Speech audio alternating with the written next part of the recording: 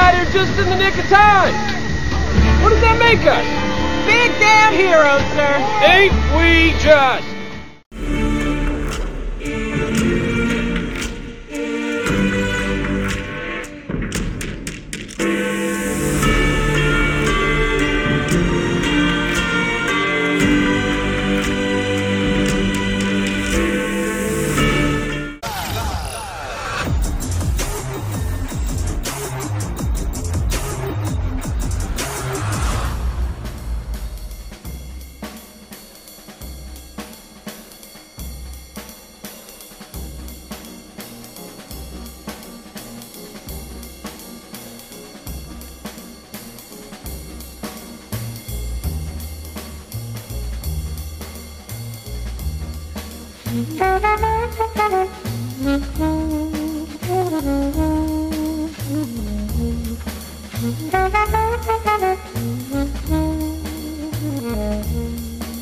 Hello and welcome to Shoot the Breeze on Resonance 104.4 FM, the film and TV radio show where a handful of film enthusiasts shoot the breeze about all things film and television.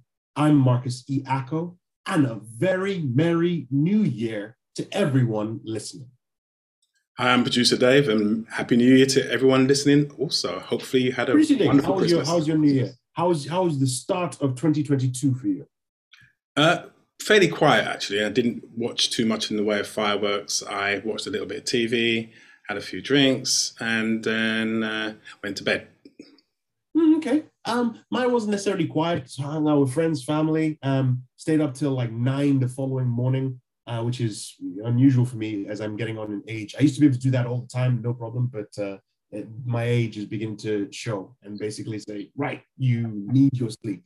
So I think 2022 will be the last time I'll probably do something like that. Going forward, I'll be being more responsible and going to bed straight after the fireworks and midnight and see how that goes. But it did give me the opportunity to catch up on a ton of TV shows that I have missed or that I've heard about and, that I want to talk to people about. I want to start with you. Did you get to watch anything over the Christmas break that you are looking forward to watching that you'd like to share with us? Well, nothing new, but something old that I was really into when it first came out, called Babylon 5.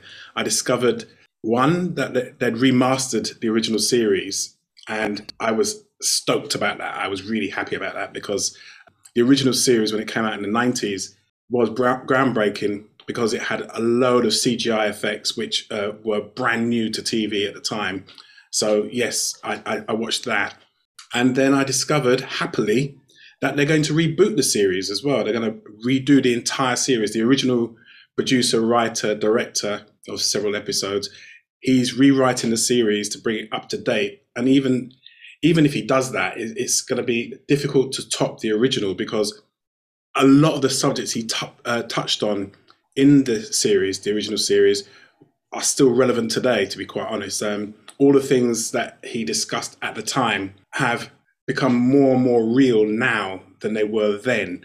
It's just going to be a different cast. It's going to be a different storyline. But, well, the storyline's going to be the same, but it's going to be different, if you see what I mean. They're going to rewrite it to make it more relevant. The effects will be a lot more different as well. It should be a lot more realistic if you watch the two.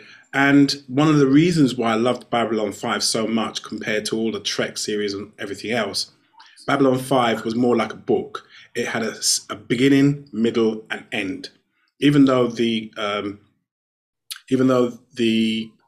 station, the channel which commissioned it in the first place, completely ruined it by initially saying that they're going to cancel it after the fourth series, and then changing their mind towards the end of the fourth series and said, no, you can have the fifth and final series. So it messed up some of the storyline plots because he had to tie them all up. He tied them all up in the fourth series and then had to redo some bits and pieces for the fifth. This one should be a lot better. But yeah, that's the reason why I liked it so much, because it had a beginning, middle, and end. Unlike Star Wars, Star Trek, and what have you, which were more episodic. They meandered, as far as I'm concerned. They built on characters, they meandered, whereas there was a definite driving force, Babylon 5, which I liked so much more than others, like what was it, Deep Space Nine, which is this nearest equivalent in Star Trek. You see, I know Babylon 5 is completely separated from this next show I'm about to say, but whenever I hear Babylon 5, and I know you rave about it quite a lot, it always makes me think of Battlestar Galactica, which I know is a completely different universe, completely different set of series or shows, but every time I hear Babylon 5, my brain goes, isn't that Battlestar Galactica? And I'm like, oh no, that's completely different. Have you seen Battlestar Galactica? I watched some of Battlestar Galactica, but I'd never got into it, if you see what I mean. I know the premise and I know where it was going, but for the most part, those shows were episodic. There was a beginning, but there was no ending. With Babylon 5, you knew there was going to be an end. There was going to be an end, and then there was going to be offshoots. With Battlestar Galactica, with Star Trek, it began, but then you just had episodes. Yeah. There was never going to be an end. It was just going to go on and on and on. That's fair enough. I mean, I've heard people talk about Battlestar Galactica with great feeling, right? But which one? Battlestar, the new version. However, obviously, every time they talk about Battlestar Galactica, it always goes off, the series actually goes off the reservation, if you will. Because it just, what happens is, the whole idea is about the humans are fighting these aliens that are called Cylons, and they can replicate people and so on. And it just becomes a case of, how to end it. And so it was a twist ending. Every episode would end with, this person is now a Cylon. This person's been a Cylon all the time. And if you really follow, you're thinking, well, how is that the case? Because, the whole story building up to it basically meant that they weren't. And so, but anyway, that's why some of the times whenever I think about it, I'm like, okay, is this a TV show I want to jump into or not? So I'm 50-50 at the moment, because right now it's being advertised. So I'm wondering whether or not I should actually go and check it out. But, at the end of the day, we'll see what happens. But let's move on. Let's talk about some of the stuff that I've seen over the holidays. Because like I was mentioning, I binge watched a whole bunch of TV shows.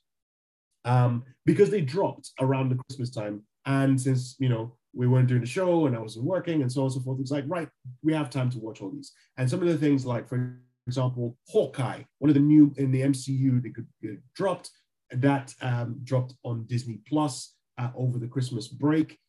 Hawkeye, following the Avenger Hawkeye. Is it the fourth I think it's the fourth in the MCU TV shows. So we had WandaVision, we had Loki, we had Falcon and the Winter Soldier, and now we've had Hawkeye. And Jeremy Renner smashes it completely. You had Haley Steinfeld come in as well. You had a whole bunch of other people. There's somebody who pops in again. I'm not going to mention who that person is, but when I saw that person pop up, I cheered in my seat. But so for me, Hawkeye, great. I really, really enjoyed it. Watched it with the family. Family completely enjoyed it as well. Other show I watched, season 2 of The Witcher. Producer Dave, have you seen The Witcher? I've started watching it. I haven't finished watching the first series yet.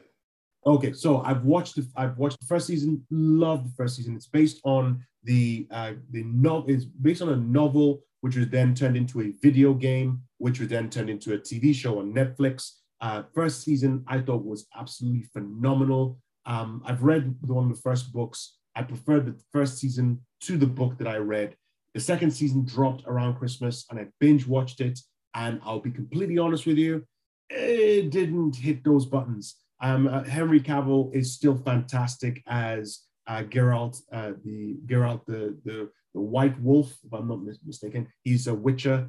A Witcher is basically, it's set in a fantasy universe where you have monsters and dragons and beasts, and you have these people called witches, who are essentially genetically modified humans that have been imbued with magic and wizardry and science, etc.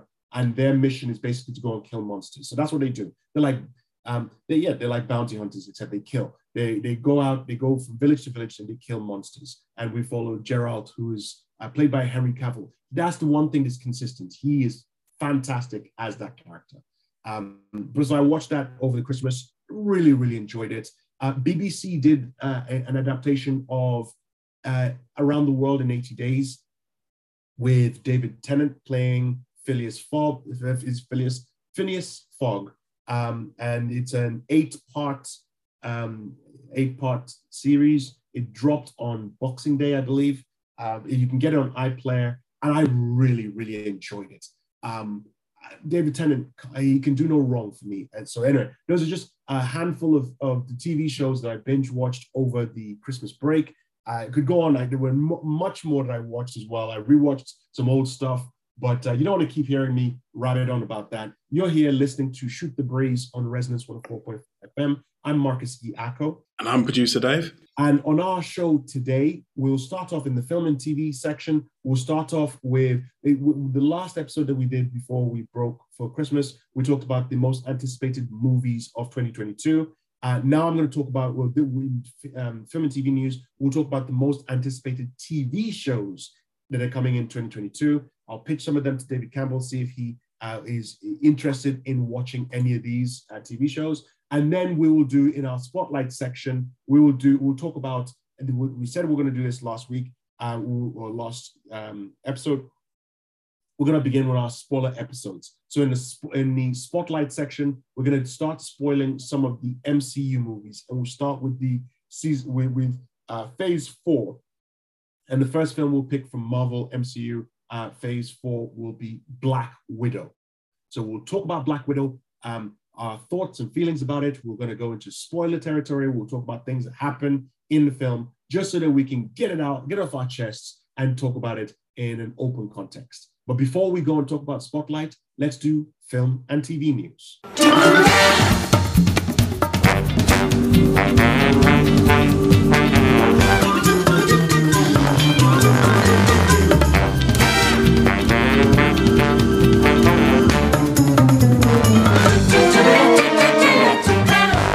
So, in the last episode of 2021, we talked about, we went on ranker.com and looked at 46 anticipated movies of 2022. Today, we're going to look at ScreenRant.com's most anticipated TV shows of 2022. So we're going to go through some of these I've heard about, some of these I haven't. We'll jump into it, we'll talk about them. I don't see any returning TV shows. So it's not a case of, season 4 of this or season 5 of this and so on. It's just talking about original or the debuts of these shows in 2022. So we're going to go through this and we'll talk about some of the ones that we've seen and see how we go from there. David, I'll ask you if you're interested in seeing these from the pitch that Screen Rant have done. So producer Dave, are you ready? Yep, fire away. This is ScreenRant.com's most anticipated TV shows of 2022. The first one they have on the list is How I Met Your Father. So a lot of you will remember the sitcom How I Met Your Mother. This is a spin-off from that, which is How I Met Your Father. And it says the spin-off will focus on the character of Sophie, played by Hilary Duff in the TV show. And it's basically following Hilary Duff and Kim Cattrall in the future. So Kim Cattrall, you know her from Sex and the City most prominently. She is basically telling her son how she met his father. Is essentially the same sort of format, except this time it's a mother talking to her son about how she met the son's father. And Kim Cattrall plays the older version of the mom, and Hilary Duff plays the younger version in the present timeline. So that's coming up in January. It's from Hulu. Producer Dave, is this something you think you might want to watch?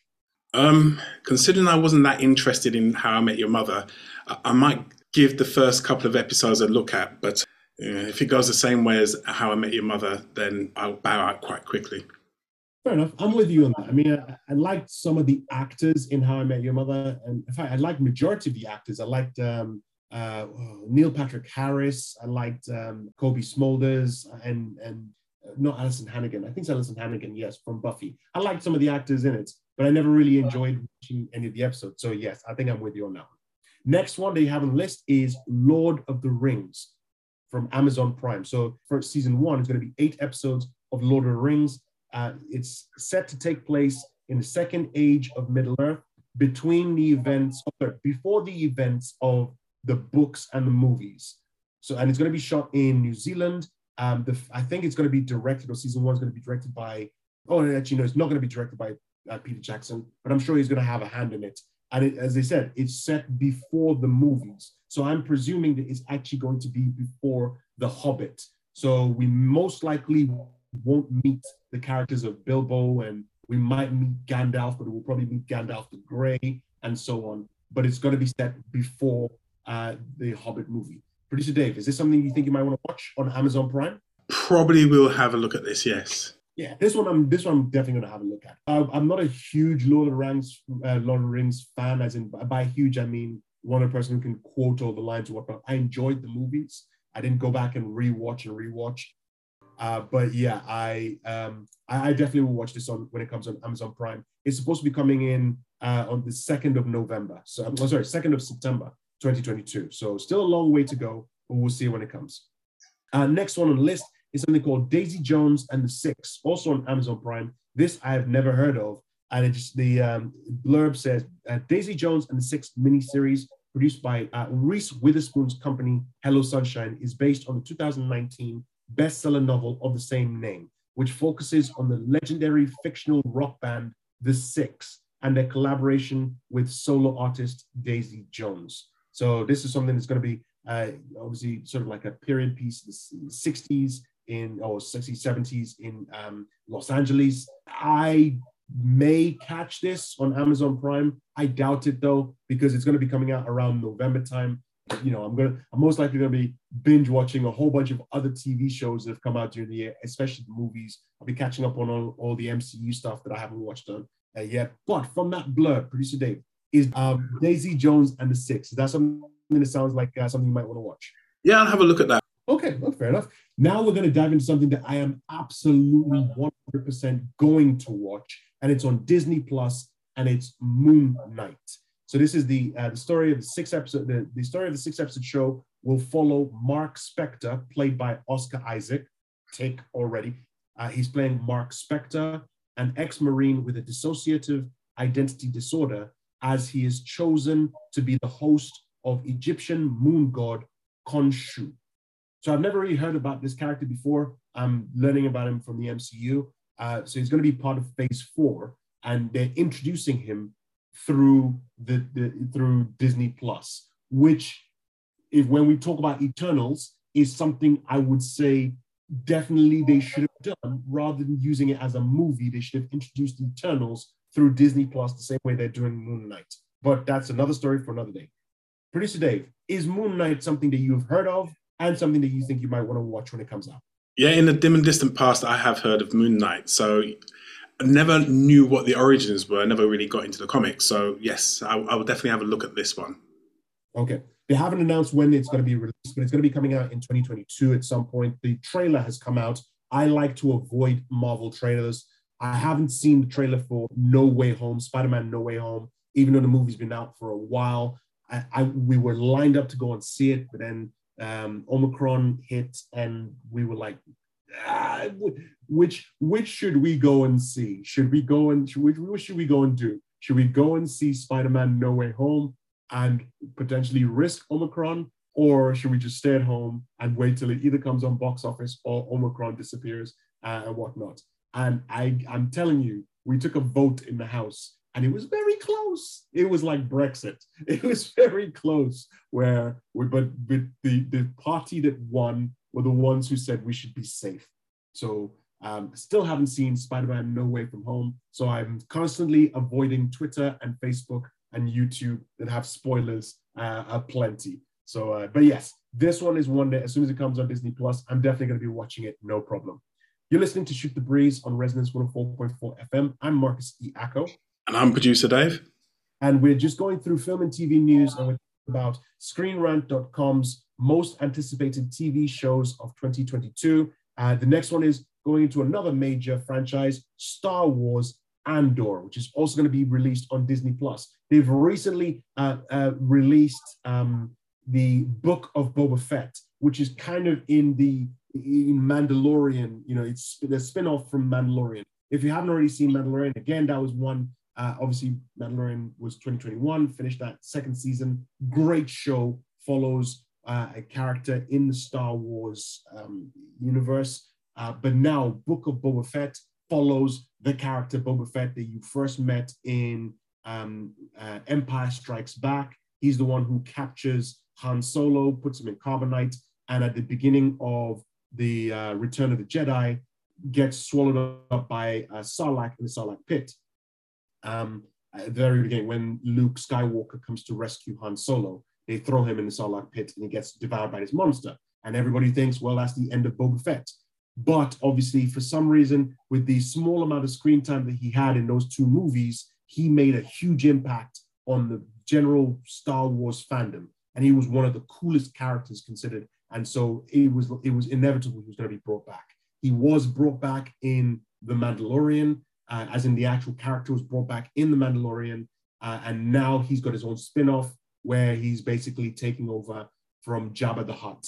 And that's what first episode has come out. It is the same level of quality as The Mandalorian. It literally looks like you're watching an extended season of The Mandalorian. The same sort of style technique, scoring, the way the credits roll at the end, where you see the animated storyboard of what the episode should be, the same as with The Mandalorian. Great show. I'm talking about a completely different show instead of the one that is being anticipated in 2022.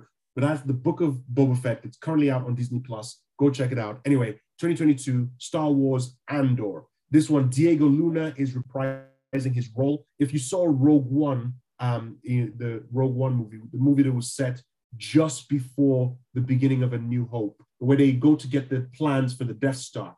So that's the Rogue One film. Diego Luna is coming back. He is basically playing Cassian Andor in a 12-episode prequel to the Rogue One story, and it'll serve as an origin story for the hero in Star Wars, in that Star Wars standalone movie. So this TV show it seems, is just going to be one season run that will focus just on that one character and the exploration of him and his adventures as part of the Rebel fighting force. Producer Dave, are you a big Star Wars fan? Is this a TV show that you might want to watch? Firstly, no, I'm not really a big Star Wars fan. However, I did see Rogue One Star Wars Stories, and of all the Star Wars films I've seen, that is one of the best. It really was stand out as one of the best. And because of that, and because it's going to have the same star in this, I'll more likely watch this. Well, since you said you're not a Star Wars fan, the next show that's coming up is also in the Star Wars universe, but this one is focusing on Obi-Wan Kenobi. So that's the TV show Obi-Wan Kenobi, also going to be shown on Disney Plus. Ewan McGregor and Hayden Christensen will reprise their role as Obi-Wan Kenobi and as Darth Vader, respectively. But not a lot is known about the show. It's most likely, I believe, going to be set after Revenge of the Sith, but before New Hope. So I think so after the prequels, but before the originals, that's when it's going to be set. That's just my opinion. They might say, actually, no, we're going to use it as the adventures of Obi-Wan Kenobi and Anakin Skywalker. We'll see how that goes. That's going to be coming out sometime in 2022. It hasn't been released when that date will be, but as soon as it is, we're going to tell you about it. The next one is moving away from the Star Wars universe, is moving into the Game of Thrones universe, is House of the Dragon, which is a prequel to the Game of Thrones TV series. However, I've heard rumors that it's actually been canceled. So I'm not entirely sure if this is actually going to be seen, but this is the prequel. Apparently it has already been shot, but there's no release date that's been set. I heard a rumor that it may have been canceled already, and as such, or they might just release the first season, and that will be it. It's not going to be continuing from there. But Producer Dave, were you a fan of Game of Thrones, and is this something that you might be going in to have a look at? I like what I saw of Game of Thrones. I didn't watch all of the series. If this comes out, then I will I'll certainly watch it. Okay.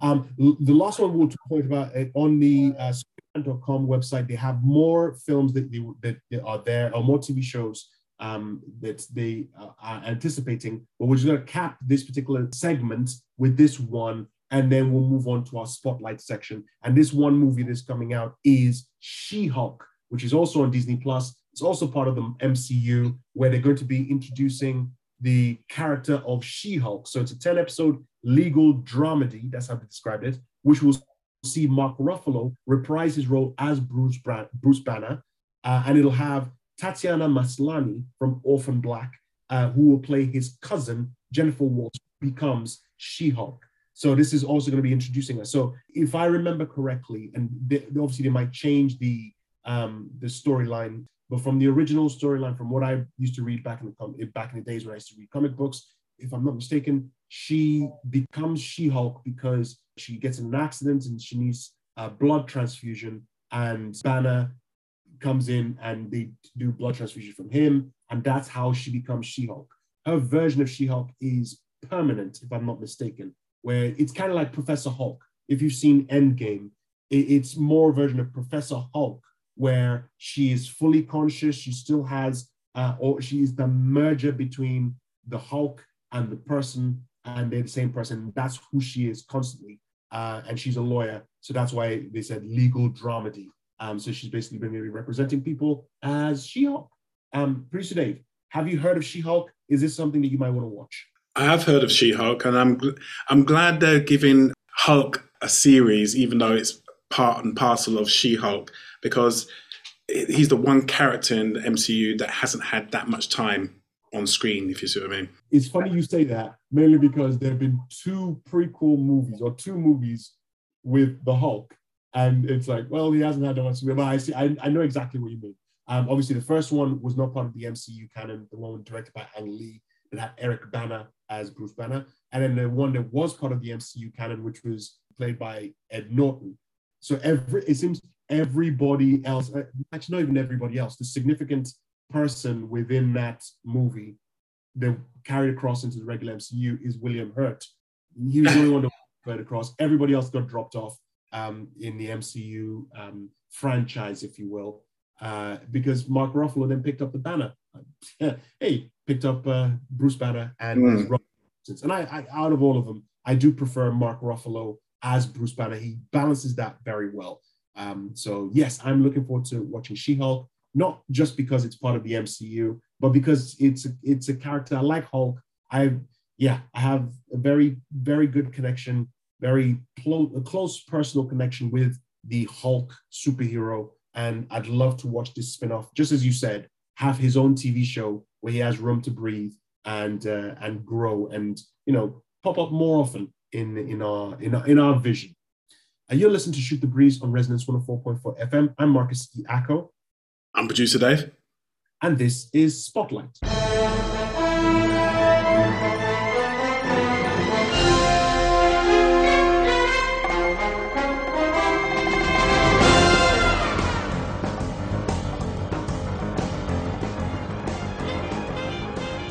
So we're now into Spotlight, and as we mentioned earlier, we're going to be trying something new. We tend not to spoil movies on this show, but we're going to be doing, specifically for the MCU movies. I know there are a lot of people who are probably going to be going, no way, but that's why we're keeping it at the Spotlight section, which is towards the end of the show. So you can basically say, right, you listen to everything else that we talk about, and then we'll get to the spoiler section, and then we'll skip. So what we'll do, again, to get you to listen to our show a little bit longer, we will do a little bit of non-spoilery talk to begin with, and then we will mark exactly when we're going to do spoilers, and then we will end when we will say, right, for the next 10 minutes, we'll discuss the film without doing major spoilers. Maybe we'll not put a time mark on it, but we'll use the major klaxon. Producer Dave can have a klaxon or something that will announce when we're not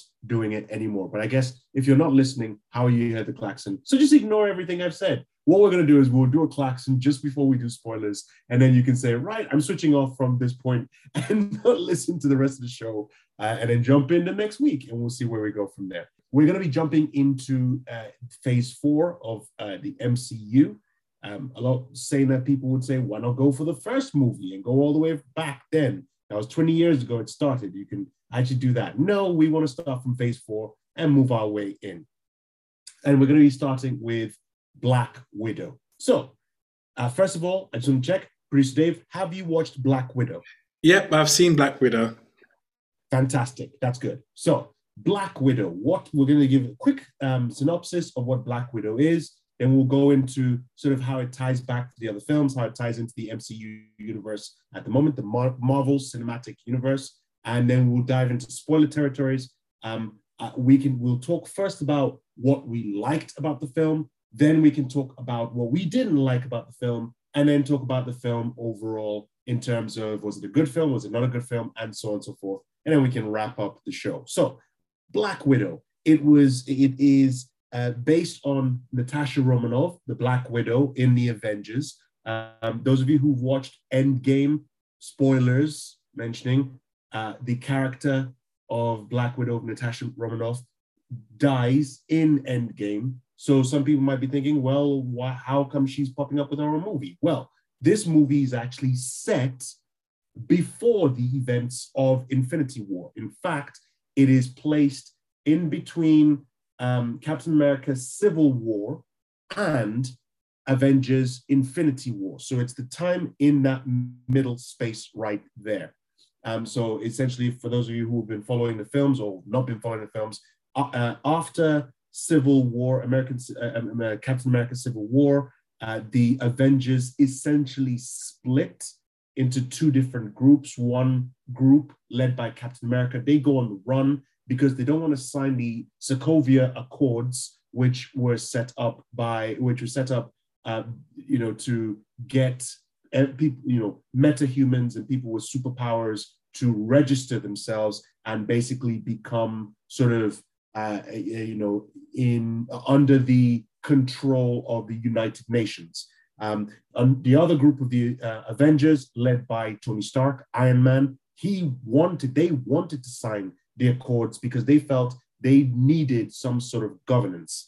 Captain America did not want to do that because he did not feel that the Avengers should be under any control of any organization, because that in that situation they then become, they're not basically making decisions for themselves. The way he put it a lot more eloquently than I did. He said, what if they want us to go into a place that we don't want to?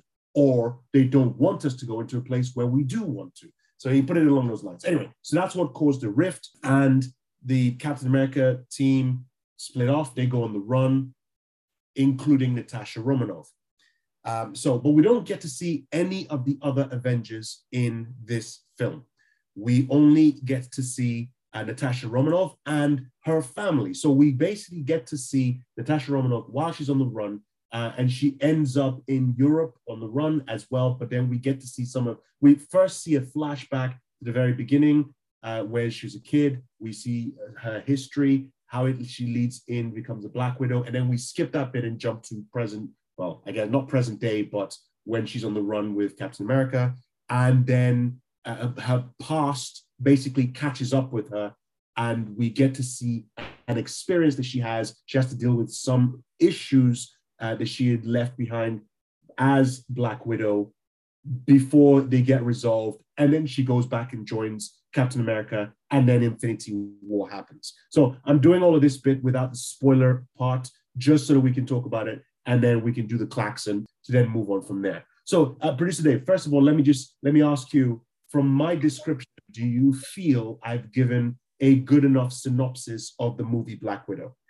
Yeah, you have. You've mentioned the family. You didn't mention who were part of the family, because that's important, but I'm guessing you'll come to it.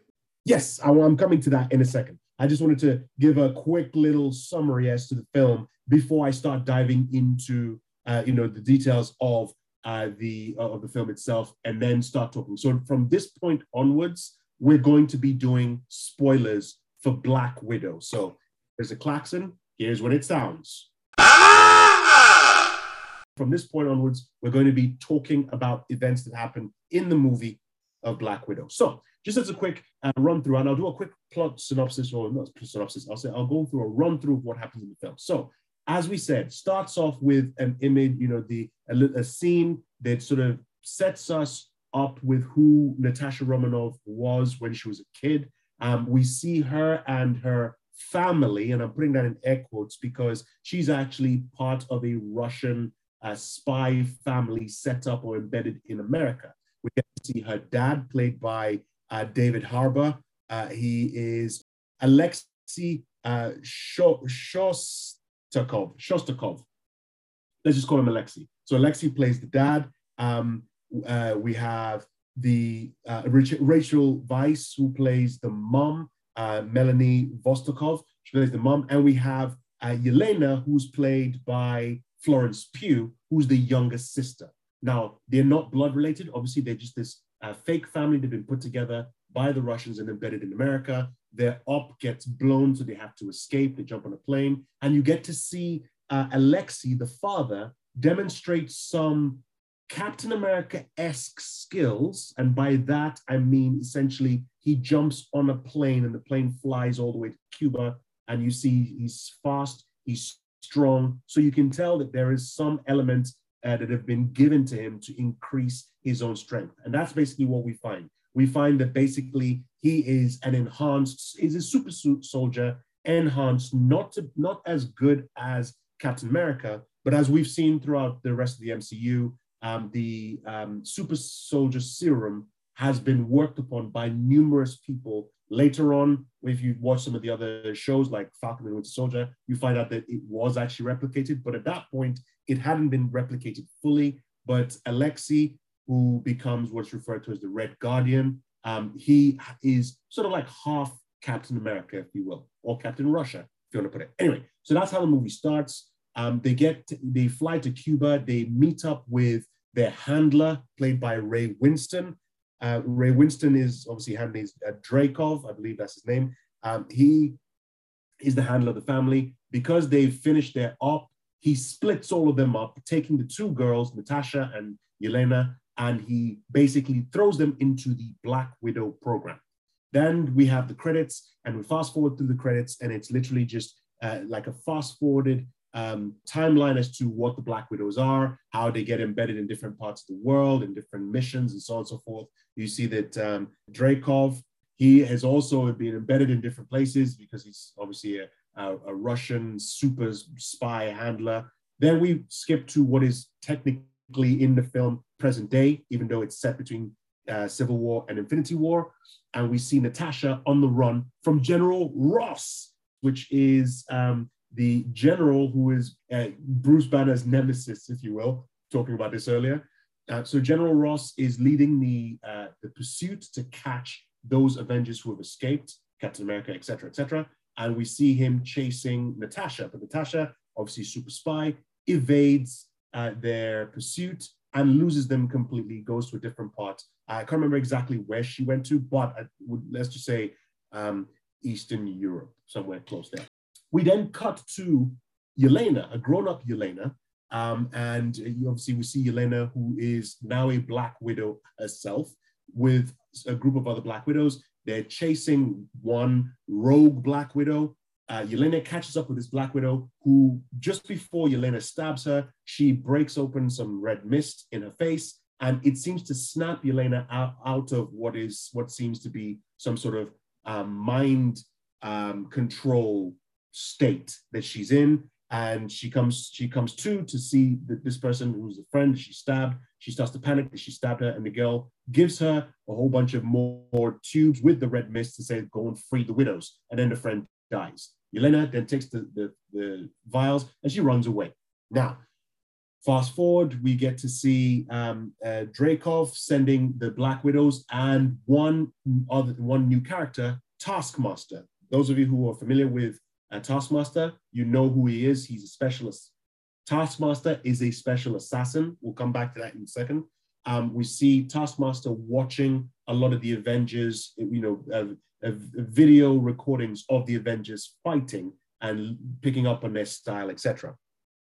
Now, we flash to Black Widow, who has met up with one of her contacts, played by Oti Fagbenle. He's a great actor, British. He's fantastic, Rick Mason. He is basically a fixer, or he finds stuff for Natasha. So she's asked him to try and get some equipment and hide out and whatnot. We see her hiding in some location, and then along the way, she gets a package that has been picked up from Budapest, delivered to her, which is the vials, right? The red vials. and with a note. And just as she gets the package, she's driving and she gets attacked by Taskmaster. Taskmaster attacks her, tries to get the package, but she manages to take the package and she disappears. Taskmaster fights her the same way Captain America would be fighting her. So Natasha notices the tactics used by Taskmaster are very similar to the fighting style of Captain America. So Natasha now goes to a safe house in Budapest where she runs into Yelena. And this is where there's a big reveal that it's their sisters, but we pretty much already know that from the beginning. And just as they are talking about the vials, they get ambushed by more Black Widows, as well as Taskmaster. And Taskmaster destroys a whole bunch of stuff, but Yelena and Natasha manage to escape. They talk more, and that's where Yelena then explains to Natasha that Dreykov has basically been brainwashing the widows. And basically the red mist is what snaps them out of this brainwashing, etc., etc. And their plan is to try and stop Dreykov. However, they don't know how to find Dreykov. And so the only way they can find Dreykov is to reunite with their father, the Red Guardian, Alexei. But Alexei is in a gulag, right? A Russian prison. So they break him out of the Russian prison. And he says, well, he doesn't really know how to find Dreykov. However, the mother would know how to find Dreykov. So they go and find Melina, Rachel Weisz, in her own little house. When they find her, they become a whole family unit, a bickering family unit again. They fall into that whole family style, even though the two daughters are really angry at their adopted parents, because of what was going on. It turns out that Melina has still been working with Dreykov and has actually improved on the whole mind control aspect. But she regrets what she's been doing because she's seen how the effects have affected all the Black Widows, especially her adopted daughters, etc.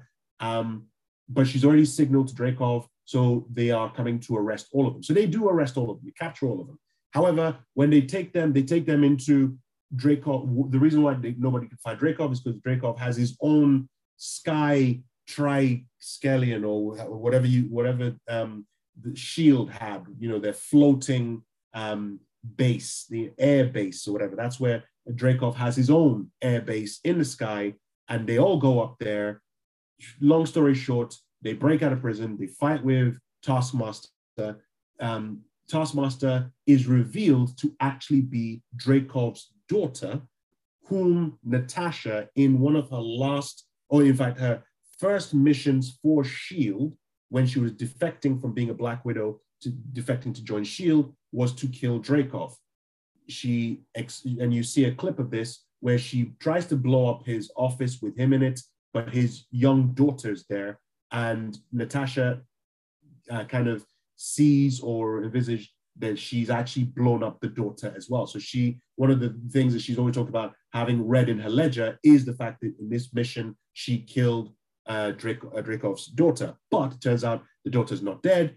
The daughter was severely damaged and injured, and Dreykov has mind control and added, I think it's more mind control rather than implants and whatnot. But he's basically mind controlling her to become Taskmaster, this lethal assassin that has no compunction as to doing anything except following her father's orders. Anyway, that's revealed. It's also revealed that Dreykov has this special thing that he's conditioning that he set up, which is a pheromone conditioning, where the Black Widows can't actually attack him because once they're near him and they smell his pheromones, they are prevented from attacking him. Anyway, the family work together. They destroy the air carrier. Yelena blows up the helicopter that's carrying Dreykov, so Dreykov dies. They fall through the air, except Natasha rescues Elena. Melina and Alexei are in a plane, so they get rescued. Taskmaster fights with Natasha on the ground. When they finally land, they fight together. Natasha manages to de-hypnotize Taskmaster, and as such, Taskmaster kind of forgives her for whatever done, because she apologizes as well. And then they leave. Yelena goes off with the remaining Black Widows who have had their memories or their minds controlled. They've now been reverted back to normal, and Yelena and those Black Widows and Alexei and Melina get in the helicopter and they fly off because obviously Natasha apparently is about to get caught by General Ross and his team. But then it flashes to 2 weeks later. She's obviously escaped whatever capture has happened. And she meets up with Rick Mason, Otifak Benley, who now has a Quinjet for her because he acquired a Quinjet and basically hands it to her, which is where she then flies off to go and meet Captain America to continue with the series, which is where we then flash to Infinity War. Then in the post-credit sequence, we see Yelena at the grave of Tasha, because as we said, after Endgame, she does die. So we see a grave there, and we see Yelena there, and this other character called, I'm forgetting her name. First see her in Falcon and the Winter Soldier. Valentina, that's it, Valentina Allegra de Fontaine. So she is, so far, she's just a shadowy figure. We've seen her first in Falcon and the Winter Soldier TV series, where she recruits we'll call him Discount Captain America, because if you've watched Falcon and the Winter Soldier, you'll know what I'm talking about. She's in there, she recruits him for a shadowy organization that she's part of. We see her at Natasha's grave with Yelena. It seems they know each other because obviously it seems Yelena is now on a gun for hire, and Valentina hires Yelena under the guise of the fact that she says, you can go and kill the person who killed your sister. And she shows a picture of Hawkeye. And that's where we end the film. We will talk more about how that connects when we do a spoiler for the Hawkeye TV series that has just gone. So that essentially is the plot of Black Widow. You're listening to Shoot the Breeze on Resonance 104.4 FM. I'm Marcus E. Acko. I'm producer Dave. Producer Dave, do you feel I covered the plot of Black Widow, I guess, in its entirety? Was there anything significant that you felt I missed out in the plot? Not significant, no. So first of all, I will start with what let me throw, because I've been talking for quite a while. Producer Dave, let me throw it to you. What did you like about the film Black Widow? I like the fact that it focused on Black Widow. I like that little snippet of the supposed family, and I like some of the unintentional comedy as well, especially with Red Guardian. He was quite funny. Some of these scenes were quite hilarious. I absolutely agree. I think in terms of characters that smack it out of the park, obviously Scarlett Johansson as Natasha Romanoff. I'm sure I can think of other people who can play that same role, but she just does a terrific job. She is Black Widow. She's fantastic in that role. She continues to be fantastic. However, Florence Pugh coming in as Yelena she's just perfect. She's pitch perfect for that role. She uses, she has the Russian, and I'm putting Russian in air quotes. She has the Hollywood version of the Russian accent that she uses, which for me reminds me of Jodie Comer's accent in Killing Eve. So when I hear her talking, I'm immediately thinking Killing Eve, and I love Killing Eve. So Florence Pugh just really slays this character as Yelena. And there's a running joke that Yelena keeps doing where she keeps mocking Natasha about her poses. It's like when she's doing a fight, she always does a certain pose, her landing pose. What is that? Who's she trying to model for? And the way she describes it, every time she does it in the film, it cracks me up every time she does it. And it's just that recurring joke. So I think she's brilliant as well. You're right. I agree with you. Dave Harbour as Alexei, or the Red Guardian, he's comedic. He brings comedic value he's the comedic input into the film, and both he and Yelena working together just smash it. They're fantastic. So them in particular, and whenever that family are together, I loved the film. So I would watch more and more of the family being together, because they added drama, they added comedy, action, all of it. All those three that the family produced in spades. That, for me, was what was great about the film. I'll put the three things in particular that I didn't like about Black Widow. First of all, I love Ray Winston. Whenever he pops up in anything, I think he's great. But he's always the same person, and his Russian accent did pull me out. But even still, his character as the villain didn't work for me because of a number of things. I mentioned the whole pheromone thing. That was weak. For a superhero movie, it was ludicrous. It was just, it just didn't work. They've had better villains. You had Killmonger, you had Thanos, you had Loki. These are all Hela. Even Hela, I think, is a great motivated character. Brilliant villains. They could have made a better villain. That's one thing that I didn't like. Second thing that kind of irked me was Taskmaster. The history of Taskmaster is the fact that he was actually an ex-SHIELD agent, and his skill is that he can watch you fight and essentially mimic your moves, which is what makes him incredibly difficult to fight. So that's one of the things that makes him a formidable opponent. Here, they still kept the whole idea of what it was, but they kept him silent. They kept her silent, and it just didn't really resonate. I was like, okay, I'd have no problem with the fact that they switched it to her, but don't make her a mindless drone. If anything, keep her with the motivation of wanting to destroy Black Widow or destroy Natasha because of what Natasha did to her. Anyway, but then that was, I guess those were the main things that really kind of irked me about it. And the last little bit was, I mean, it just they couldn't really do much with it because we already know that she's going to die at the end or in future movies. So, you know, a lot of it was, okay, we just need to try and fit this little puzzle piece right in here.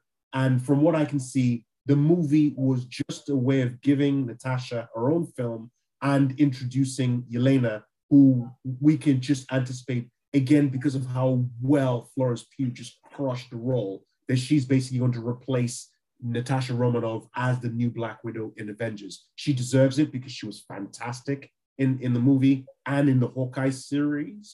Spoiler, sorry. If I haven't, well, I said spoilers, so there's going to be spoilers for that movie as well. To be quite honest, they spoiled the Hawkeye movie anyway, the TV series anyway, by that post-credit scene where she was sent to... Yes, the fact that you see Hawkeye's picture in there, then you know that obviously she's going to pop up in the series. So there you go.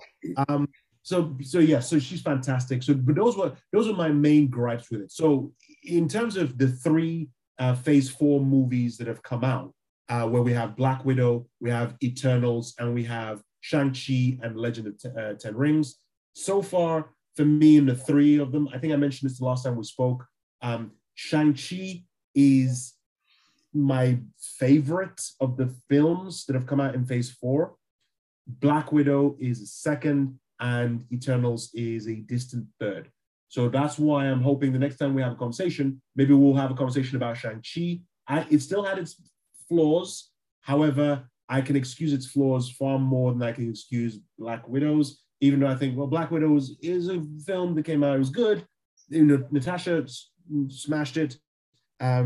Florence Pugh smashed it. Dave Harbour smashed it. Rachel Weisz smashed it. But it was a throwaway movie. I think that's the main problem I have with it, to be quite honest. Now that I come to think of it, that Black Widow movie should have been done near the beginning of Phase 3, to be quite honest. Of course. And Black Widow was disrespected from my point of view, because there was a lot more to tell about Black Widow. There's a lot more about Black Widow that we don't know, and we will never know because she's now deceased. No, Had they done that before, right near the beginning of Phase 3, they could have built more of her character into the series, and then you could have had a bigger sense of loss when she went. Absolutely. And you know what? The fact that you said that, in fact, I agree with that. And what I would say is, even if they didn't, even if keeping it as it was, right? And they decided to do the Black Widow movie now, even though we know that she's died, I think they should have actually set it, not when they did, but they should have gone back and set it to that period before she defects from being a Black Widow to become S.H.I.E.L.D. So it's essentially that period where, where you bring in Hawkeye, you bring in Yelena as well. You have it where it's a case where, that little parting bit that she's done with Yelena, maybe that actually happens when she defects to join S.H.I.E.L.D. And that's why they've split up, right? Because they're no longer together. Because essentially, Natasha has not spoken about her family throughout any of the films at all. It's always been made that she doesn't have a family. But then they have to retro all this stuff. They have to retcon all of this stuff to put the family in. However, if you put it at the fact that, we're watching this Black Widow movie in that, let's put it as the week that she defects to S.H.I.E.L.D., right? You essentially have her as the bad Black Widow coming to terms with who she is and why she doesn't want to be a Black Widow anymore. And then Hawkeye steps in and has been sent, because the whole idea is that Hawkeye was sent to kill her, but he changes his mind and he says, actually, instead of killing her, let's turn her. And then, so have that.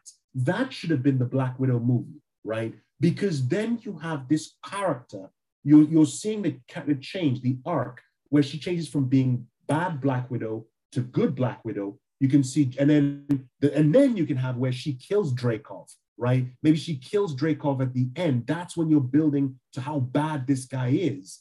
And her final turn to be that is she kills Dreykov. She then has to split off, and maybe Yelena and Red Guardian and the mom, they help her, but she has to now, because she's going to go defect to join the Avengers, but the others, they don't feel that should be right, that they're not going to defect to Avengers. They want to stay and build back, what Russia's supposed to be. So they're going to be, because, essentially you're saying, right, you don't want to say that Russia is a bad country, right? Whatever, however you want to be political about it. But you're just basically saying, no, actually, they want to stay back and make a better Russia. Natasha is going off to join the Avengers, or to join S.H.I.E.L.D. to make America a better place. Hey, I'm babbling with my words. But that should be what splits the family up, whatever. Because now you got to the point where now she steps in and she becomes S.H.I.E.L.D. Then we do that jump in the final sequence where she's at the grave, and at the grave, Hawkeye's picture gets presented to her, and she because she knows who Hawkeye is at this point. Hawkeye is the person who took her sister away. Do you see what I mean? So it's a sense that you're building it where she has been separated from her sister because now she's joined S.H.I.E.L.D., but Yelena stayed back to fight for Russia, and then now the sister's dead. She doesn't want to blame the fact that she joined S.H.I.E.L.D. Essentially, Hawkeye represents S.H.I.E.L.D., who took her sister away. That's the reason why. Anyway, whatever. At the end of the day, I watched it. I enjoyed it. I have my critique, but who knows? When we come back, when we come back with the next spoiler, which I think we're going to be doing, as I mentioned, we'll do Shang-Chi and the Legend of Ten Rings, and then we'll do Eternals. And boy, do I have more to talk about when we talk about Eternals. You've been listening to Shoot the Breeze on Resonance 104.4 FM. I want to thank you all for joining us in this new year, 2022, listening to us, me especially, ramble about stuff that we like and not like. I want to thank Resonance 104.4 FM for giving us the opportunity to keep broadcasting our show, so we can keep talking movies. If you want to, give us your own inputs, your own opinions about Black Widow, about Shang-Chi, about the Marvel Universe, about the new, the anticipated TV shows coming in 2022, feel free to reach out to us on Twitter at @STB_ResonanceFM or on Instagram. Love Instagram, Shoot the Breeze Show. Just send us a message, let us know. We'll give a shout out on the show. I have been Marcus E. Acko. I'm still producer Dave. Thank you very much for listening. We'll speak to you all next week. Goodbye. Bye. Producer Dave, obviously.